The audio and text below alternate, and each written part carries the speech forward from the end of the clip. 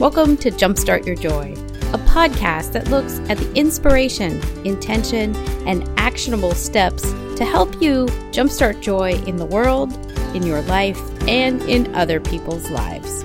This is your host, Paula Jenkins. This is episode 172. This week on the show, you guys, I'm so excited to have Gemma Hartley on. She is the author of Fed Up, Emotional Labor, Women, and the Way Forward. I'm really excited to have her come on and talk about emotional labor, which she defines as the invisible work women do to keep the people around them happy. Now, I found her book in the library, and the moment I picked it up and started reading it, it felt like maybe Gemma had spent some time in my head, and it was really somewhat relieving to see someone talking about emotional labor, which was a topic I knew very little about until I had read her book. And she really did a great job of explaining some of the things that I see even in my own relationship, about how I juggle some of the work here on a domestic scene. And, it's just been one of those things that it seems that society assumes that we are the ones that are going to pick up this work, and maybe that we actually love doing it. So I think this is a really refreshing topic, and I'm so excited to have Gemma on to talk about it. If you're new here, I want to first say welcome. I'm really glad that you're here this week. If you're a longtime listener, welcome back. Jumpstart Your Joy is a podcast that's been going on for over 4 years now, and it comes out every Tuesday morning. You can find it on all the major podcasting spots like iTunes and Google Podcasts and Player FM, Stitcher, just to name a few. If you want to subscribe, you can find us any of those places. I strongly encourage you to do so, because when you subscribe, you get each episode automatically downloaded to your device each week on Tuesday mornings when they come out. The show, of course, looks at joy at many different angles. And this season, I've really been playing with the inspiration, intention, and action that goes into leading a joyful life and finding joy in our days. And so I think this episode and the topic of emotional labor is especially interesting, because I think acknowledging that it is something that is going on maybe in your relationship or in society, it really kind of sets the intention. Once you're aware of it, then you can set the intention to do something different about how emotional labor is maybe handled in your home or in your world. And then you can take the actionable steps to make it different. Starts with a conversation, and you could change how things are playing out in your home and in your life. So it's really exciting to have her on and talk about it. If you want to find out more about the show, you can visit the website at jumpstartyourjoy.com. And of course, there's 171 past episodes just waiting for you there to binge listen to all sorts of joyful information out there on the site as well. And if you're really curious about Gemma and her book, you can find the show notes for this episode. You can go to jumpstartyourjoy.com/fed up, and you can find the show notes there, and I will link to her book and whatnot. Also, while you're on the site, maybe if you love podcasts, I'm just going to jump out there and take a bet that you would probably love to start your own show, because why not? If that's something you've been considering, I do have a great cheat sheet out there that lists all the hardware and software that I use to create this show every week. I am definitely self-taught. There's no extra magic going on behind the scenes here. And it has been such a true joy in my days for the last 4 years to get to produce this show. So without further ado, let's just jump right on in to this fun conversation with Gemma Hartley. Today on the show, you guys, I am so excited to have Gemma Hartley, the author of Fed Up, Emotional Labor, Women, and the Way Forward. Welcome to Jumpstart Your Joy, Gemma. Thank you for having me. Yes, I'm so excited you're here. It was amazing that I found your book in the library. I'm so excited to see it in the library. It is, yeah. And they had it right in the new releases area. And I was like, this is fascinating. Then I think I tagged you on Instagram, and that's how we came to meet. So the first question that I ask everyone is, what did you love most as a child or in school? What were your earliest sparks of joy? Writing, which should not come as a surprise. I have been writing since I was really, really little. And that was always the thing that I went to, when I was bored and I wanted to have fun. And it was something that was great because I could do it wherever I was. And whatever the weather was outside, like writing doesn't take much of anything. So yeah, it's always been my favorite. That's wonderful. Did you also read a lot then as a kid? It's funny. I didn't read a ton as like a younger kid. I feel like I was a late bloomer when it came to reading. Mm-hmm. My parents did not have a ton of books in the house other than like, picture books and little kid books.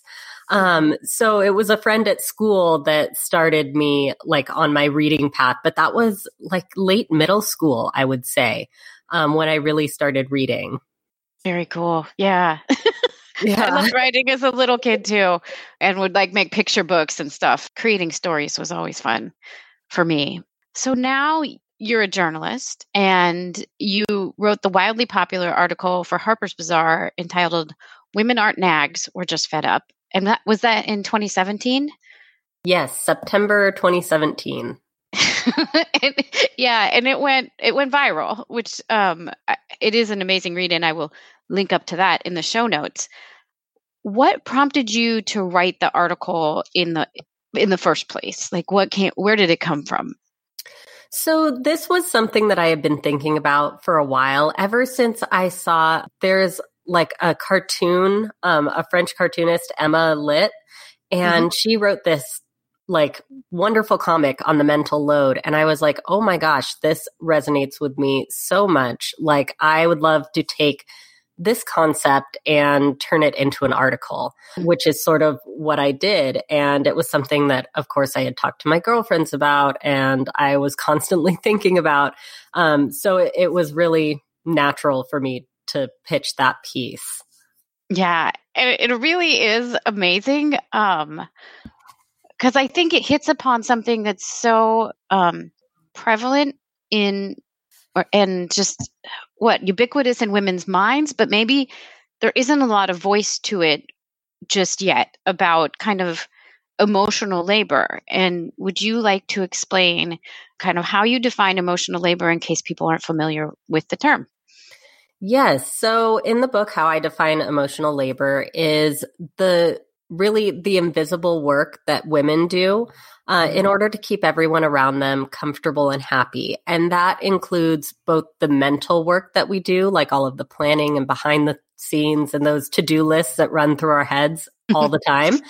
And also the emotion work that we do to make sure that everyone is happy and that we are keeping everyone's temperament right where, it needs to be.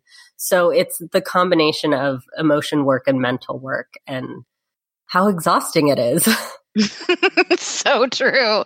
Well, and that's, when I picked up the book, obviously it's got a great cover that like draws you in because it's very, it's just very straightforward about it. And what really, once I started reading it, what resonated with me was that sense of, my husband does a lot, so we'll preface it with that I do all of the things and it's quiet and silent, and maybe behind the scenes, we have an 8-year-old son and we have a house, and I work out of the home, or did. I'm now a full-time life coach, but it's a different story. But so I'm doing a lot of the work. And then when it comes time for chores or whatever to be split, it seems like there's a different attitude about why other people would do the work besides me. When I started reading it, it was like, how have you gotten into my head?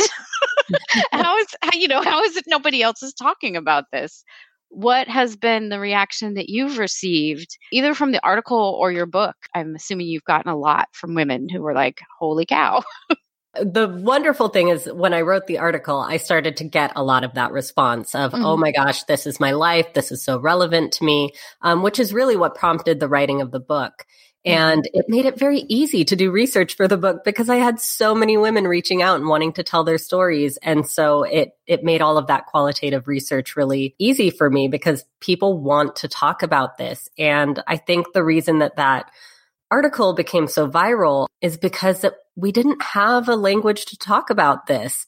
No one had really put together, these sort of disparate terms of emotional labor and emotion work and mental work, and sort of looked at how they intersect and compound. And so I was really excited when I saw this huge response to it. It put me on this path to writing the book. And it gave me so much to look at when I was doing my research. Yeah. And I could see why it's easily shared, because I think it's something that we all realize we're doing, and possibly we're exhausted by it or just confused by it. And like, how do we at least start the conversation? And so I think that's an amazing way, because like you said, then we start to have the language to talk about the thing that we feel. Yeah, it's really true. I love, there's this scene in the movie The Breakup in the like very beginning, and it was referenced in a piece that talked about emotional labor earlier this week. And I think it's so perfect because, Jennifer Aniston's character is like, I don't want to tell you to do the dishes. Like, I want you to want to do the dishes. And she's trying in all these different ways to explain emotional labor to her partner, who just doesn't get it because there is no language that's talking about emotional labor at the time. So I think it's like really interesting to see, now that we have this language, how many people are starting to have these conversations with their partners. And actually, a lot of people reach out to me and tell me this book is helping them move forward and find some progress and find some common ground. Yeah. And that's amazing. So thank you for putting it out there for us all to, kind of start the conversation, but also to give us the language for it.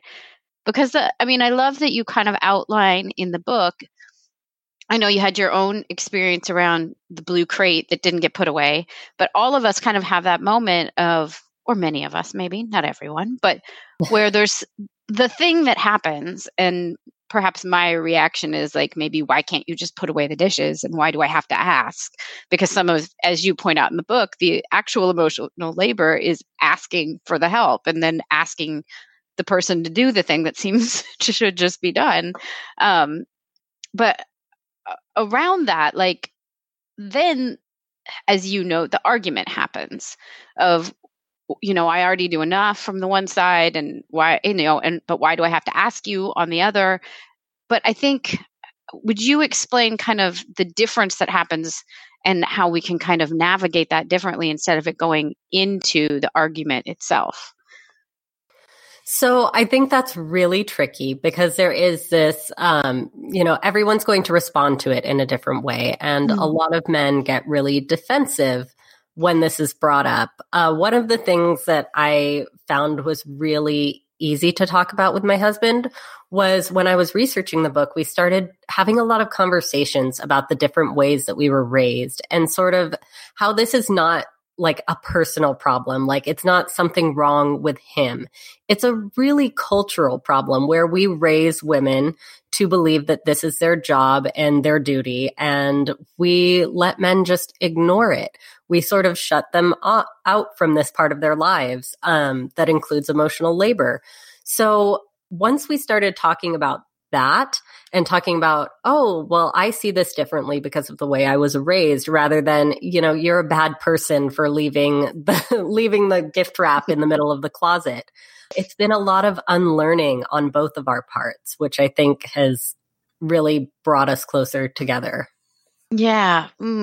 Yeah. I like that a lot, because it is one of those things that when there's frustration on both sides, and if both people are coming at it in a moment where it's like kind of a difficult topic, then of course, it has the potential to become heated and misunderstandings occur. But when you can talk about it from outside of that moment, then you're in a place where you can both speak into your feelings and kind of agree to look at it together. Yeah. And I would, really suggest not having a meltdown in your closet on Mother's Day. It was not the most productive conversation I've ever had with my husband about emotional labor. Yeah. But I feel like we talk about it a lot now. I thought that moment and the resulting conversation that we had after, we had both cooled down was going to really significantly change things in our marriage. And it didn't. It's a really long process, a really long learning process for both of us. And so we still talk about emotional labor all the time. We're constantly adjusting and readjusting. And I think that's something that we need to keep in mind, that it's not a quick fix. It's going to be a really long process of, unlearning those deeply held biases that we have inside us about who does this work and why. Yeah, I mean, I know even just looking at the Harper's Bazaar article itself, they dropped in a bunch of the different ads from throughout time, it seems, where all of the home based work was, women standing next to a washing machine or the dishwasher and getting excited about how Tide was, inside of it with it. I mean, like the whole thing, it just sets up the expectations that, well, I mean, as I see it, and I think you did a nice job of bringing this up too, of like that somehow this is work that is for women. And it's also something that we somehow really enjoy, which I'm clearly not. I mean, I like a clean home, but it's not something that like delights me to do the work of making it clean. Yes, absolutely. And I think when it comes to, partnerships, I think what is really frustrating, especially for women, in this day and age, is that we signed up for marriage thinking that we were going into really like true equitable partnerships. And now we're finding that's not really true because some of these old ideas are still really deeply entrenched in our society. I feel like I read another article recently too about that very thing, that oftentimes men will do the emotional labor as an act, not as out of character, but that it's expected, and they'll do big things during the dating stages. But then after the dating phase is over, it changes back into the roles that maybe were set at home or by society or whatever. And so we get this sense that, there's this, this person kind of gets it, but then that's part of kind of the courtship, not part of the rest of the partnership. Yeah, there is sort of this honeymoon period that a lot of couples go through where men will really put forth a lot of emotional labor. And it's sort of, it has an end game, which is, to get the girl. And then after that point, a lot of times it will sort of devolve and there will not be a need for that emotional labor because, you've won the girl. That's sort of the mindset around it. I write a little bit about that in the book, and it's a really backwards way of thinking. And I think we are starting to move away from that now. Right. I really do think that we're going to start moving forward, and I see a lot more healthy partnerships that are open about these issues from the start now. So I have a lot of hope that we're going to leave that behind soon. Yes, I agree. I love that you also, in the book, clearly you got a lot of that input from people in their own personal stories. And you also did such a nice job of like looking at other works that Betty Friedan talked about, both in both her books and right here on my own bookshelf. I have Overwhelmed by Brigid Schulte, which I love as well. But like there have been other discussions that have kind of talked around how we as women have changed historically. Our role has changed. And I really love the quote that you shared about the questions have to be asked personally before they become political. And that this language and the information you're sharing is like kind of that start to make it personal. I know you also said that you met some people that had some resistance to the idea that this should be something that's shared. Do you want to dive into that a little bit? Because that also was eye-opening to me. Yeah, I think usually when people had a lot of pushback on this, it was because they had really traditional ideas about the roles men and women should take. And a lot of people thought that was something that is like hardwired into us. Emotional labor is women's domain because it is our birthright, essentially. And as I wrote the book, I really dove into the research and looked at both sides to see if there was anything that, sort of proved or disproved that. And everything that I found pointed towards the fact that this was something that was created by culture and the way that we're socialized. And so I think that resistance has a lot to do with, a lot of the times it's religion or the way that we're culturally raised. but it doesn't have a whole lot of basis in science. So it's not like men can't learn these skills, and that, that we can't share this load equally in a way that benefits both parties. So I think a lot of that pushback comes from, wanting things to stay the same. Right. Yeah. Or, I mean, is it possible there's some people who really love and delight in the emotional labor piece? Like, that might just be they actually do enjoy it. Yeah, I absolutely think that there is enjoyment to be found in emotional labor. And I know some people are really predisposed to it and really enjoy it in this way that, most of us might not feel the same way about. But there are lots of parts of emotional labor that I myself really enjoy. I think I say in the book, one of my favorite things is like the vacation planning and being just hyper in control of every last detail. I really enjoy that. But the point of the book is not to say you can't enjoy emotional labor. You can't take it all on if that is really, truly your desire. It's to say that it doesn't have to be that way, and it shouldn't have to be that way for anyone. And I also think men really benefit from emotional labor, and it sort of allows them into their lives more fully when they are, also tasked with thinking about what needs to be done and really engaging in their lives, both in the mental planning work and in the emotion work that comes, with having a healthy partnership or being, a really involved parent. And so I think, we need to make sure that we're looking at both sides of this and realizing that it should be everyone's domain, not just women's. Yeah. And I really loved that. It was an aha moment for me in your book around that if men are not involved with some of that emotional labor, maybe they're also not as vulnerable and they're not as connected and they're not involved in an emotional way that they might want to be. Should they say yes to some of the emotional labor that gets done with a family? When we're trying to break away from stereotypes like this is meant for this person and not this one, but then really getting into the conversation of, well, what's to be gained and where can we go if men really do want to get involved emotionally? Because I think that's a much fuller experience for everyone. Yes, it absolutely is. I think the benefits are there for both parties when you're balancing out emotional labor and everyone is involved in doing this, really careful, empathetic work of keeping those around them comfortable and happy. You're doing a lot of work that is, connecting you and grounding you in your life and in your relationships. And for women, I think, it's very obvious what we're gaining by giving some of it up and having someone that we can rely on to share that load. And that is, it's freeing up our time and our mental space and, making sure that we aren't emotionally drained. But for men, there is also this benefit of becoming more connected with your life and having a deeper understanding of your partner and, a much deeper, richer relationship with your children and your life.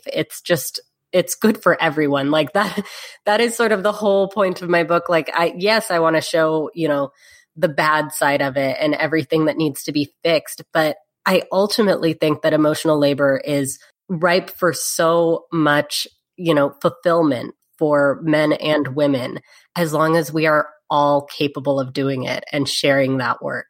Yeah. Yeah. Thank you. That was so well stated.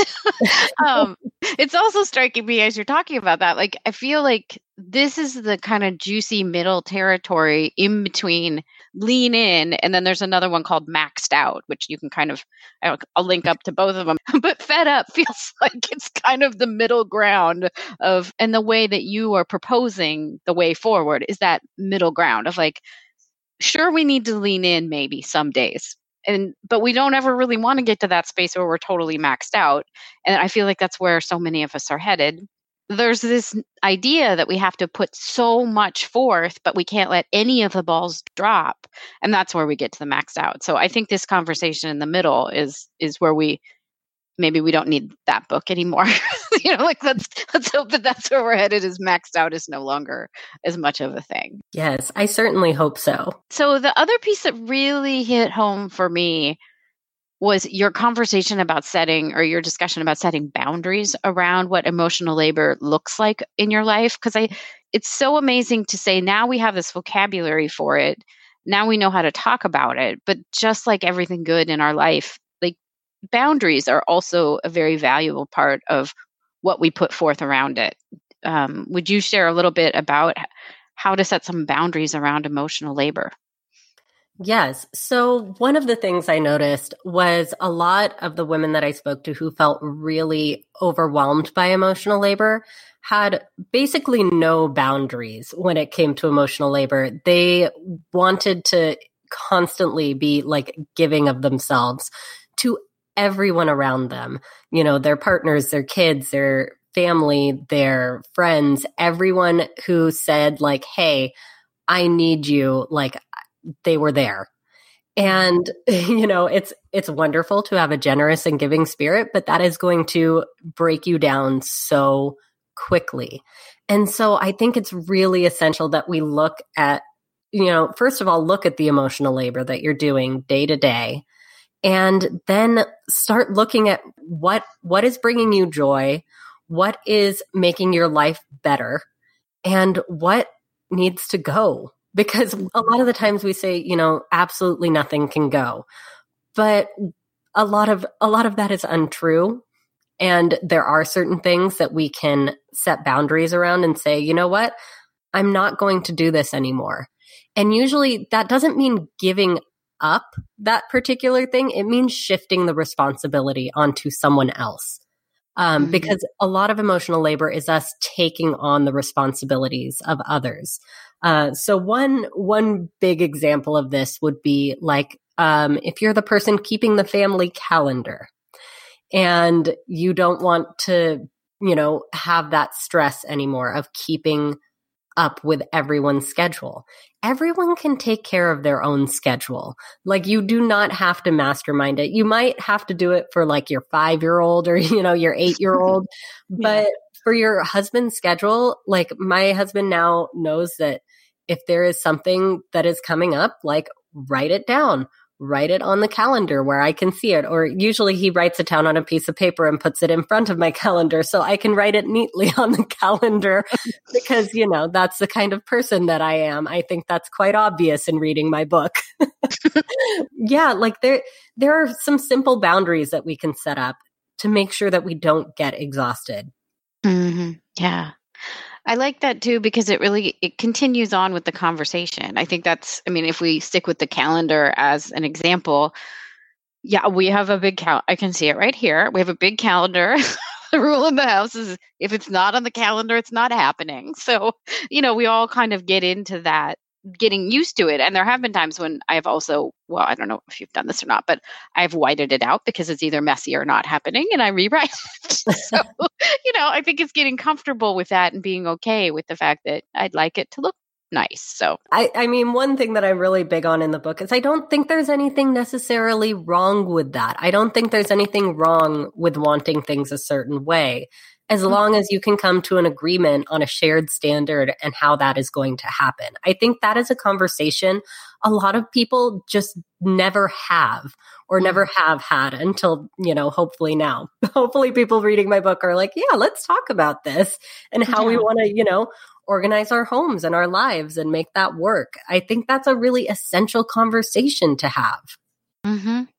Yeah. Well, and it does feel like some people may be in that space where they just can't or haven't yet gotten to the conversation and are feeling just completely overwhelmed by the amount of things. So, yeah, I think the other piece there that I would say is make sure you give yourself a little bit of space and grace and give yourself baby steps or look at it as baby steps to making small improvements over time. Because it is a huge shift. I think that's the other thing to acknowledge. This is not a small change. No, that's why it is not everyone wants to know what the magic conversation is. There is no magic conversation. You're going to be talking about this constantly. I am still talking with my husband about this constantly. And sometimes it's just a small conversation like, hey, we haven't talked about, like, we didn't sit down and have this mastermind discussion of like what our shared standard is going to look like. It was me saying like, hey, this thing has bothered me for years and I don't know why I didn't bring it up and why I stew in my resentment, but like, could you close the cabinets after you open them? Like simple things like that. And over time, things are going to shift and look drastically different as long as you are open and having those conversations frequently. Yeah, I love that. Yeah, because you're right. And I love that you've brought up those little things that, just do kind of stew. Because we all have a few of them, I'm sure. But yeah, it just, once you've kind of spoken into it and then it becomes something that everyone's aware of and can notice and change their habits around, that's a really powerful place. Because then it's not about the cabinets. It's about hey, this is this thing that we're trying to find a shared space that we can both navigate and feel good about. Yeah. And you want both people to feel really comfortable. And so I think that's why, the whole let it go style of thinking that we've had over the past few years, where we tell women that, the only way to true happiness is to like, let it all go to hell. Like, I do not subscribe to that, style of thought, because I think, clutter really stresses a lot of women out. And so like it's worth it to come to that shared standard so that for men, so your partner does not feel stressed and angry and resentful all the time, because letting it go is just not reasonable for many of us. Yeah. Well, and I think there's even studies that like for many people, it actually causes anxiety and like, just makes everything harder to live in a cluttered space. Yeah. Yes. There is a lot of research out there on that. I'm really excited to read Gretchen Rubin's new book, Outer Order, Inner Calm, that's coming out soon, because I feel like it's just going to justify my whole life. That's awesome. Yeah. Well, and I think, there is something to that. And I like that you've kind of suggested that just letting it all go to hell is in your home and like, just, okay, I'm not doing anything. No, that really isn't like a viable option. Although it might do a hard reset for some families. Like that's, life continues and people need to get a school lunch together. So that doesn't really work. Yeah. And I've talked to women who have done that and it works for them, but I don't think it works for everyone. And that's the problem, is that, we need to find this middle ground and we need to find what really works for us and makes us happy. Yeah. Yes. Amen to that. So if somebody is really excited about this topic and wants to get your book, where can they find you and find the book? So I can be found at gemmahartley.com, and the book should be available wherever books are sold. So wherever you normally get your books, go and get it there. I always encourage going to your local indie bookseller, though. Yes. So the last couple questions that I've been asking people are, where do you see the crossroads of intention and joy as it relates to emotional labor? I think the crossroads of intention and joy when it comes to emotional labor is really evaluating what you are doing when you are doing emotional labor, and then finding what balance works right for you. So I think it's both being very aware of what you are doing and then being really intentional about what you're doing from then on. If that makes sense. It makes a lot of sense. Yes. Okay. And then last is, what are 3 ways that you can think of to jumpstart joy in your life, in the world, or in other people's lives? So I think a good way to jumpstart joy in relation to emotional labor is to start having conversations about it really frequently. I think that is one key thing that we haven't been doing with emotional labor, is talking about it in a way that is not fraught, that is not an argument or, a heated blow up fight. Mm-hmm. So I think that is the first step to, jumpstarting joy with emotional labor. And I think shared standards are my big thing with emotional labor. I think that is the key to unlocking joy with emotional labor, is making sure that you are on the same page with your partner.